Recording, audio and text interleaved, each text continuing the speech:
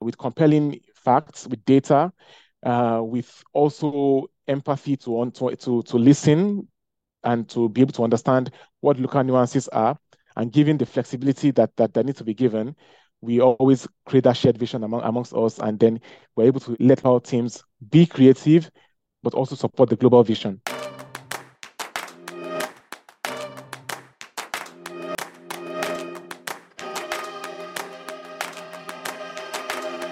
Welcome everybody, and welcome to a new episode of Branding Over Wine for Branding Mac. And with us here we have Obabia, or as everybody call him, Bia Fagede. He is one of the chief marketeers coming out of the African markets, one of the influential marketeers within Heineken. And we're going to look at global brand building. And a little bit less at global brand building from a European perspective, but from a truly international perspective. So Bia, welcome. Happy to have you in the show. Thank you very much, Martin. It's a real pleasure to be on the show. It's really exciting, and thanks for the introduction. It feels very complimentary. I'm really excited to be here. Really excited to be chatting with you, and well done for what you guys are doing. Super. So let's really dive into one of the key questions immediately. So Heineken is really renowned as a global company, and more than that, a global brand builder and global communication builder. That's how to build really global campaigns across the different regions. And regions, I mean, the big regions such as Africa, Asia, Europe. How does Heineken do that? That's a very good question, Martin. I think the first step is to understand that we need to find a consumer insight that resonates globally. And that's not a very easy thing to do, because as you know, how the world is, every part of the world is different and different motivations for different types of consumers. But the reality that we see within Heineken is that there's that potential, the opportunity to find a consumer insight that really resonates globally. It's not, like I said, it's not always easy, but it's always important for you to be able to build a global brand like Heineken. And but that's easier said than done. Yeah. I mean, how do you find that point? Because, you know, the cultural differences are so vast. Yeah. Yes. I mean, the first thing that we try to do is to understand what are the emerging trends, the emerging global trends, especially among young consumers, because we also know that when we target the young audiences, we are able to get that aspiration from even older generations to aspire to be younger. I think everybody's trying to aspire to be younger in some way or form. Yeah. So the first step always is to see what the emerging trends are globally. Those trends always tend to travel across geographies and across regions. So even though you see a trend going very high in Europe, it tends to graduate maybe from the US, or from the Americas to Europe, to Asia, to Africa. Sometimes they are not going at the same pace, but at least that same trend is growing across the world. And so that's always the first thing for us as Heineken, to look for what are those emerging trends globally. And then when we find those emerging trends globally, then the next thing also is, what are the passion points for consumers across the globe? And I'll give an example of a passion point, which is sports or football. If you look at football fans globally, reaching about 3 billion people around the globe, 3 billion football fans, you can be sure that that's not in just one continent. That's cuts across continents. And for us, being able to tap into that sort of passion points and then understanding consumer insight is what helps us to deliver a really true global brand. Interesting. And it's so fascinating to say that you are tapping into Gen Z. And Gen Z, let's say if you want to call it the trend leaders, and as you're suggesting that even the older generations are tapping into those trends as well. Yeah. So what kind of trends do you see, for instance, that are going across the world? Yeah, I think the first interesting trend about Gen Zs that we see for us, which is interesting for us, is that they are drinking less beer. That's a painful one. That's a painful one, that they're drinking less beer. But it's also an opportunity for us to then see how we evolve as an organization and also as a business. Okay, if they're drinking, well, let me put it that they're drinking less of the traditional beer, so the beer as we used to know it. So they're drinking they're trying new things. They're very open to trying new things, which the older generation and even some of the older millennials don't do normally. Try new things. They are very open-minded. So whereas in the past you see there's a bit of close-mindedness and everybody trying to identify so much about where they come from. So okay, I'm from Europe or I'm from Africa. I'm from the US. I'm from Asia. The Gen Zs are quite open. They're a bit more open. Of course, the trend of social media and digital age helps to break all the barriers that we have seen in the past, meaning that it's easier for information to travel. It's easier for trends to travel across countries, across geographies, across continents. That way, we see that the Gen Zs are more open-minded. They're open to try new things. They are less discriminatory also. And then they hold brands accountable. They hold brands are more accountable. The older generation have been used to traditional advertising in which there's a brand talking to the consumer. But the Gen Z trends is about they hold brands more accountable. They relate. They want to have a Twitter chat with their brands. They hold this. They see themselves as not just using the brand, but also contributing to the society in terms of using the brand. So those are the trends that we see with Gen Zs. Super. That's super interesting. And you suggested that the trends most often originate in the US or Europe, or perhaps I interpret that wrongly. Does it also go the other way around these days, that trends, for instance, originate in Asia or perhaps even in Africa these days? Yes. Well, in the past, I think trends used to originate a lot from the US and Europe, and that you see with the power of the media. So because the media in terms of Hollywood and American music in the past used to drive a lot of trend. But what you see now with the growth of K-pop or Indian pop and all of that in Asia, but also with Afro beats in Africa, in Nigeria, you see that the trend is shifting. Now the trends are growing from Africa and from Asia, spreading towards Europe and spreading to the US. What we see, for example, is that because some Nigerian artists are in African artists, Nigeria, are quite big. When they start a music and they start a dance challenge on that song, it tends to travel first beyond Africa, then goes into Europe, into the Americas, into parts of Asia. And same thing when you see trends coming out of Korea, out of India, they tend to travel out and travel into Europe, into America, into Africa. So you see, in the past, it used to be from the other way around, but now it's changing. Yeah. Indeed. It's the you even see, let's say, it is less of a one-way street. Yeah. And also, let's say also the African markets are coming into their own. So, and what you see is that the markets were coming also, but that also means that the culture travels stronger. And this is what I found fascinating. The culture and the cultural expression obviously have always been there, but now it travels. Yeah, and travels. That's what is and this is what makes the world a much more fascinating place. Yeah, I think another credit to also the Gen Zs growing in the West or in Europe and the Americas is that they are even more open-minded to the older generation, and that helps trends to travel from Asia, from Africa into Europe, into the US, because there's that open-mindedness. I was reading an article that I think a couple of days ago. Bill Gates was in Nigeria. Bill Gates, of course, Bill Gates of Microsoft was in Nigeria, and while he was speaking in Nigeria, he was saying that his father, his daughter was saying to him that, "Oh, Dad, you're so lucky that you're going to Nigeria because then you get to meet Burna Boy and Rema, who are Nigerian artists." Very good. Yes. And yeah, I mean, if Bill Gates didn't really know who Burna Boy and Rema were, the fact that his daughter mentions them makes him aware of them, and that's how open-mindedness the Gen Zs of Europe and the US are now to Asian culture, to African culture, which is really amazing. Super. And can you give me an example of how these trends and this global behavior, how does it work into a commercial? Is there anything you can say that a specific example of how this works and it was worked out within Heineken?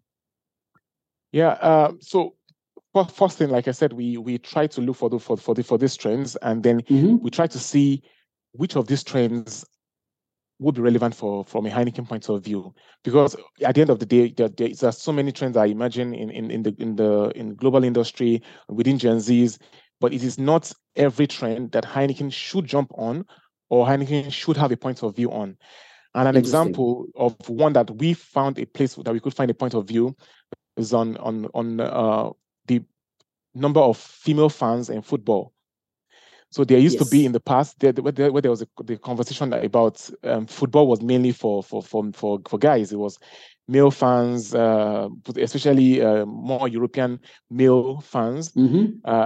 And then we said, okay, look, we know that the trends are emerging. First, female football is growing on the one hand, but also female fanship of football is growing. I have a lot of colleagues who are fans of some of the big European clubs, and they are real fans. I mean, they know the teams, they follow the teams, they know the players, they're interested in the matches. So we started trying to look into this trend more. Is it really true? And what we found was actually very interesting. We found that there's almost up to 50%, almost up to 50% of football fans are female. Oh wow. It's amazing. I mean, it's hard to believe, to be honest. And then we said, look, they are really there, but we're not highlighting them as much as we should. And as the brand that we are, as Heineken, which is about open-mindedness, we felt, look, that it's important for us to tap into this. And that's what led us to our Cheers to All Fans campaign, which was about Cheers to All Fans, men included, that in fact, if you go into the fanship of football, you will realize if you dive deep into it, there are strong female fans. They love the football. They love the games just as much as the men love the games. They are passionate about their teams, just about their teams. And yes, so we used that trend and our passion for football, pulled it together and created a football campaign that was about Cheers to All Fans and men included. Super cool. The thing here, and if you focus, let's say, on Gen Z in global communication, does it also mean that you change the way you do communication? Is it, let's say, in the past it was very, let's say, mass media orientated? How does that work in Heineken? Is that changing as well? Very much so. Very much so. It's a very good question that you ask. In the past, communication and campaigns had always been TV led. So you would see an idea, and because it's always easy to pull together or to show an idea through a TVC, like a TV commercial, there's always that tendency to have a TV commercial for a campaign. But we realize now, as the trends also emerge, that number one, Gen Zs are watching less TV, which is interesting. Number two,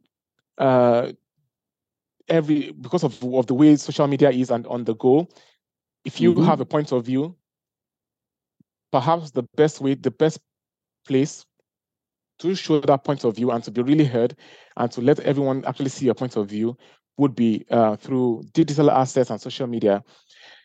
And that changed a lot the way we started thinking about creating campaigns. So campaigns are no longer about having an idea and then translating to a TV commercial, but having an idea and trying to understand from a consumer behavior and the consumer journey, where can we best meet the consumer? So it could still be on TV, but a lot of times it's on digital and social assets, and also a two-way conversation with consumers, which had not always been the case. It used to just be a TVC you watch, it's interesting, but now it's about a two-way conversation with the consumer and getting the consumer involved in the idea.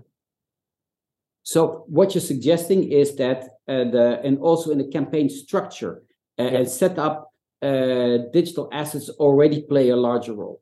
And does that influence, let's say, how the campaign is built?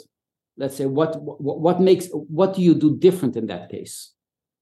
Yes. So in the past, we could create a campaign. We would create a campaign, have a TV commercial, and sometimes when we're trying to make digital assets from that campaign, usually they are cut down versions of the TV or adaptations of the TV. But now our approach has changed significantly. We say if there is an idea, how does that idea translate on social? How would that live natively on Instagram, on Twitter, or any of those social channels? So we create assets specifically for those channels, no longer an adaptation of what you have on TV.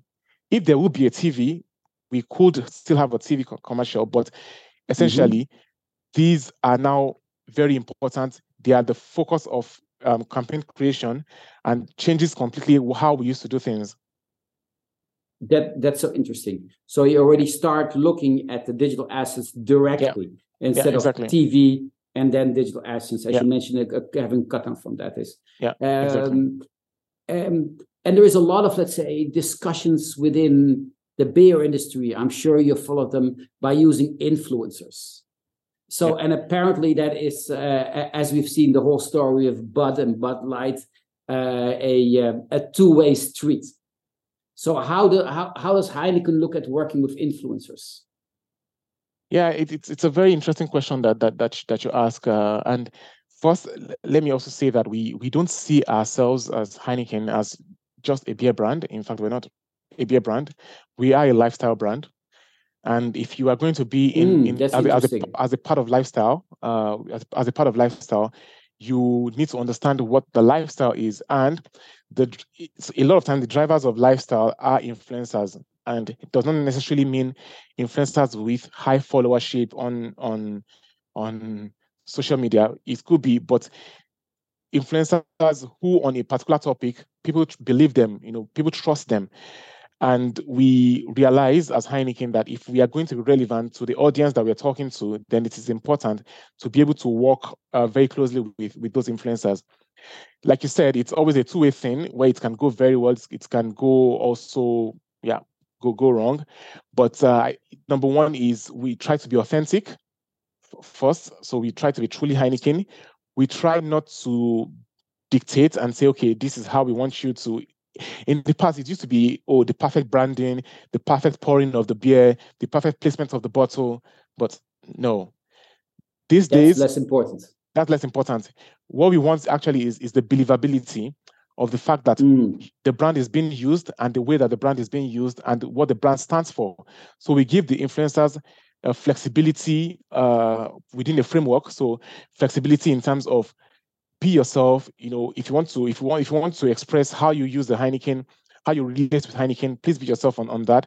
There are some things that are borderline for us because we are a beer brand, so we give directions and guidelines on that. But ultimately, we try to give the influencers the kind of freedom to express themselves because that's who they are.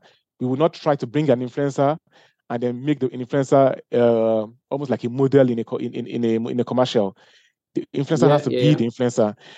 So that's how we work with influencers. We expect that believability, the authenticity, but then we also give some guidelines in terms of just what we need to avoid, especially as a beer brand.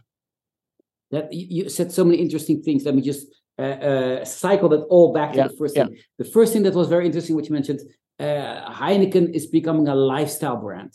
Now that's a fascinating branding concept. Can you say a bit more about that? So you don't see Heineken anymore as a beer brand, but as a lifestyle brand. Yes, exactly. Because we know that Heineken now has traveled all over the world. It's sold in over 190 countries. We pride ourselves in the quality of the beer, but much more important in the enjoyment that we serve across the world. And within that enjoyment is a lifestyle of people. And because of that, Heineken has to be a lifestyle brand. So Heineken is a lifestyle brand, and you see it a lot in how we show up in Formula One, in the Formula One races, being the champion of beers in Formula One.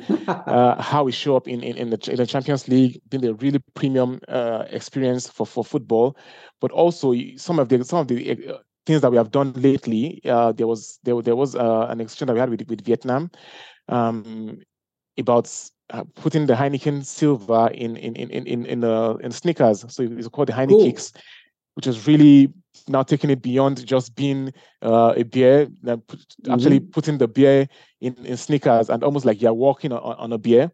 So lately, we've started putting out that whole idea of the lifestyle part of Heineken.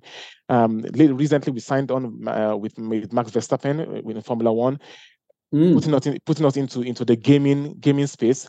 So you see, we are now so much about lifestyle because we understand that what we sell is not the beer. It's not just the great quality beer that we have as Heineken, but it's the enjoyment and the lifestyle of people. Super. So you're really focusing on this lifestyle thing, the enjoyment of this. Is there another part of it? I mean, when I look traditional at Heineken, I see a level of open-mindedness in all the in all the Heineken consumers. In fact, in my previous job, we did research and we found out that the Heineken consumers, as opposed to all the Stella consumer, as opposed to all the Guinness consumer, all the Carlsberg, there is something of a character trait for all the Heineken consumers across the world. They tend to be a little bit more open than the other consumers from the other beer brands in their own markets.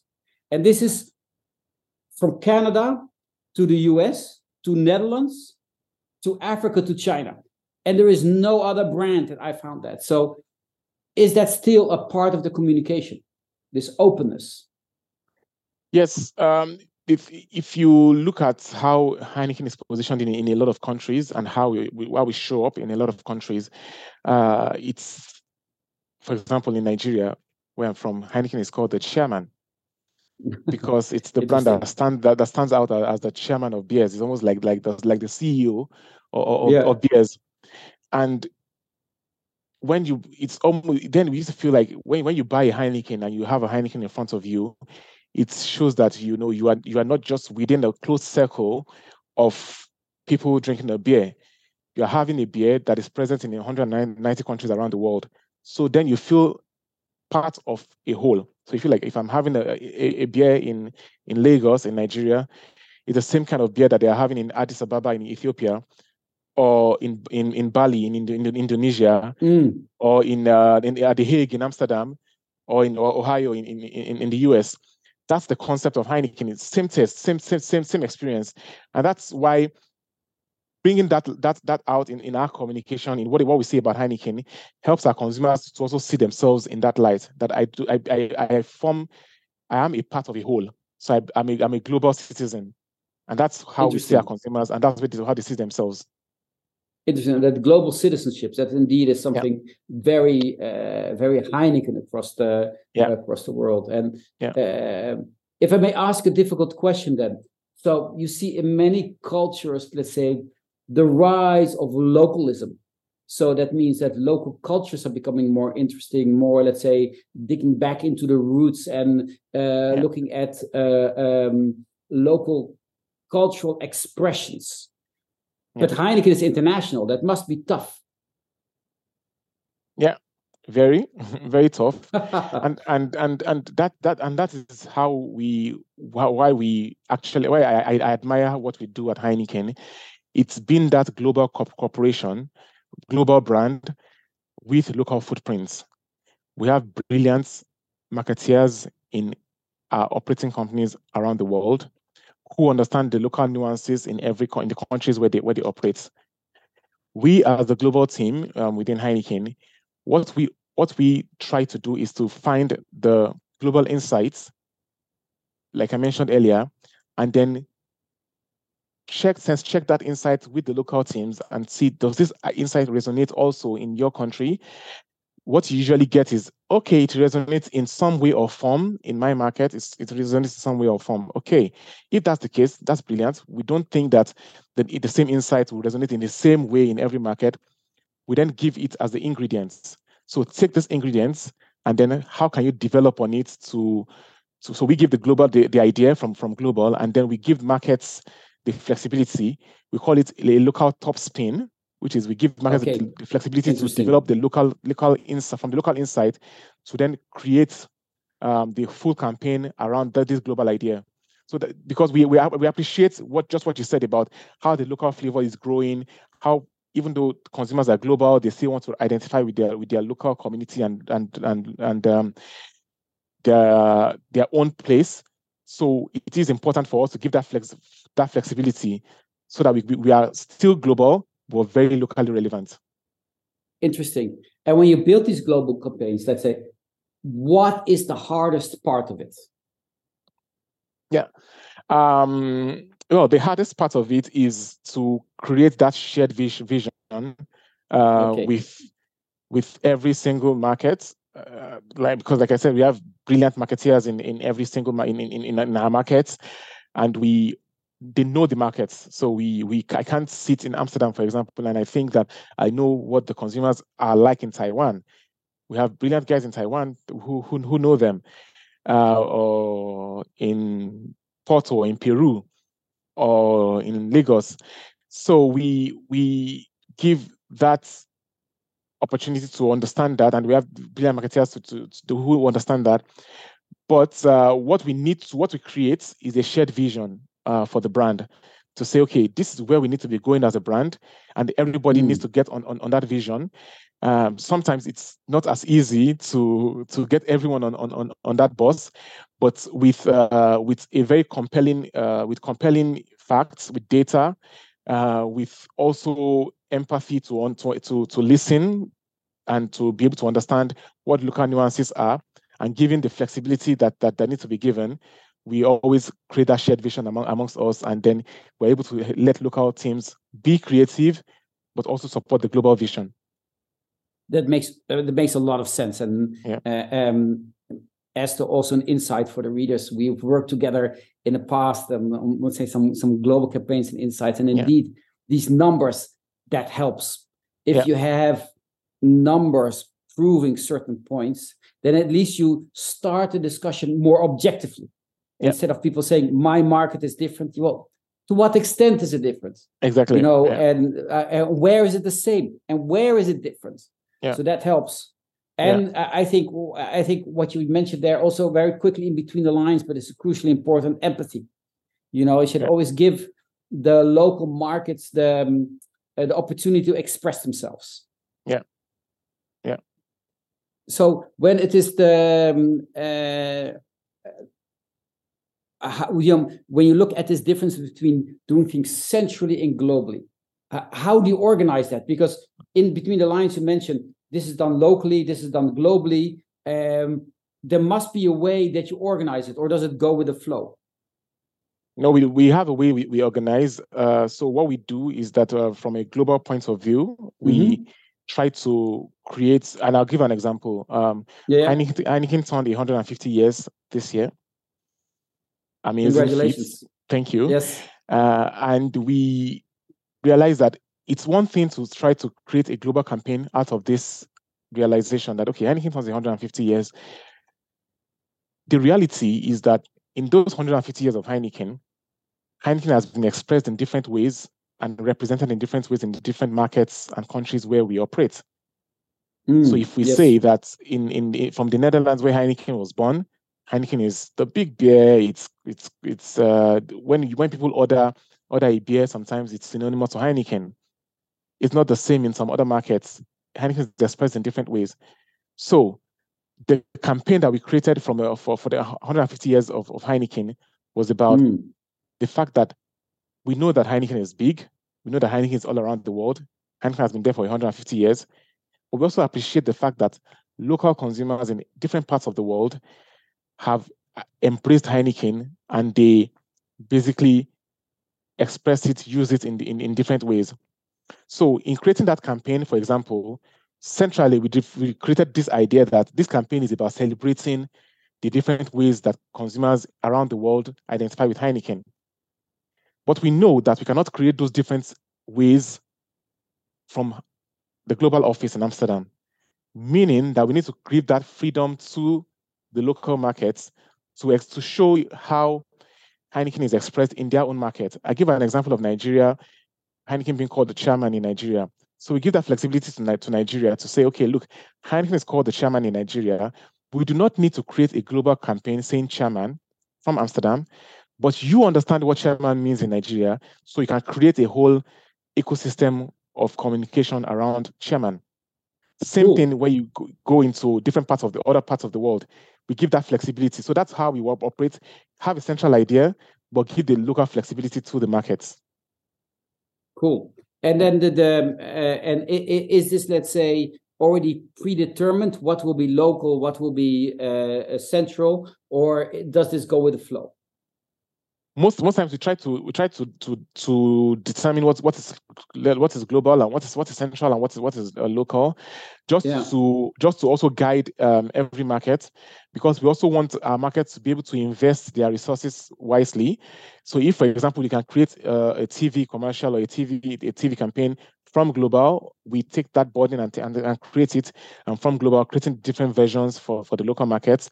But then the other items like how you can brand on the shop floor, how you can do digital assets, activations, events, we leave it to the local markets because we know that they understand the local nuances. So we give that guidance that, okay, from global, we will handle this. And then from the local team, you can develop this. So that helps to create that balance. And it's probably also backed up by some kind of budget structure. I mean, I would suppose that, you have central budget for the global campaigns, and they make the campaigns, and then they more or less give it to the opcos. So for the opcos, this is an asset to use in their campaigns, and it's a gift to things. And then they'll probably have their own budgets, I suppose, to do the other parts of the touch points. Do I see that right, or is this too simple? Absolutely, and it's good that you simplify it in this way, because it's always a very complex structure. But the way you simplify it actually makes it easy. So there's a global budget where we try to develop centrally, and then the local markets also have their budgets to what extent they can develop or then put the assets into media. We try to give a guideline to help the markets so that there's that balance in how budget is spent, but ultimately so for example, we know that in each market there are different channels on TV, on out of home. Some markets have radio, some markets are very big on digital out of home, some are on static out of home. So we give, and from global, we are not able to create every single asset for every single touch point. Indeed. So and that's where the market's creativity comes in. To look at what's available globally, how do we adapt into our local needs, what are the extra things that we need to create from the local team point of view, and then we give that flexibility to make it happen. So that also suggests, the way you put it, that that global is perhaps less influential or less giving a diktat, if you would call it that way, to the local markets. That it's less of a totally worked out campaign, but more of an idea or a concept that the local markets can further develop. Do I see that correct? Yes. So global does not play the role of dictator. Global ends up playing the role of a facilitator. So we facilitate. Sure. So we facilitate creating the assets and the ideas, so that there's everyone in every opco is going in the same direction and driving within the same direction, and then we give that flexibility for markets to go, and then we facilitate to help the markets stay on course, so that if we think that the idea that has been presented by a market is going off course from the central idea, then we try to guide the markets back. But so we play the role of facilitator, not a dictator. Very good. This is and when we look at the rise of Africa in the world as a upcoming economic power, it also means the rise of, let's say, a more diversified culture, and this also means that young marketeers will play a more important role in Africa, and these marketeers will go beyond Africa as well. Yeah. As a good example for African marketeers, what can you tell young African marketeers as an advice for their career? Well, I think my first advice would be embrace local, but think global. It's always very important to understand where we come from, where you are, where you come from, but think global, think beyond where you are. A lot of times, when I talk to marketeers also in Africa, I see very, very brilliant marketeers that can on the global stage, on the world stage, can do amazing and really, really amazing work. At the same time, when I talk to some, I get this immediate feedback. Oh, this cannot work in Africa. Oh, this cannot work in this country. And then I ask that, is this fact based? Is this research based? What are there facts to support this? And then they're like, oh, no. Well, but it just can't work in Africa. So what I challenge a lot of marketeers, especially coming from Africa, which I'm very proud to be a part of, is to embrace local but think global. Explore what the trends are around the world, and you'll be amazed how much great work we can do in Africa by embracing the world, embracing local, but also thinking global. Super. And with this, I would like to close our wonderful podcast. It was great talking to you and great to learn more about the mechanics of building global campaigns and to look how Heineken has become truly a more global player instead of a Dutch player. So thank you, B. Thank you very much, Martin. It was really nice talking to you, and thanks for having me here. Really a pleasure. And I hope, dear listeners, that you found these insights inspiring as well. If so, please share our Branding Over Wine podcast with friends and colleagues. And when you have a moment, we'd love to get your reviews or ratings. Hope to have you all listening in on our next podcast, and thank you all for tuning in.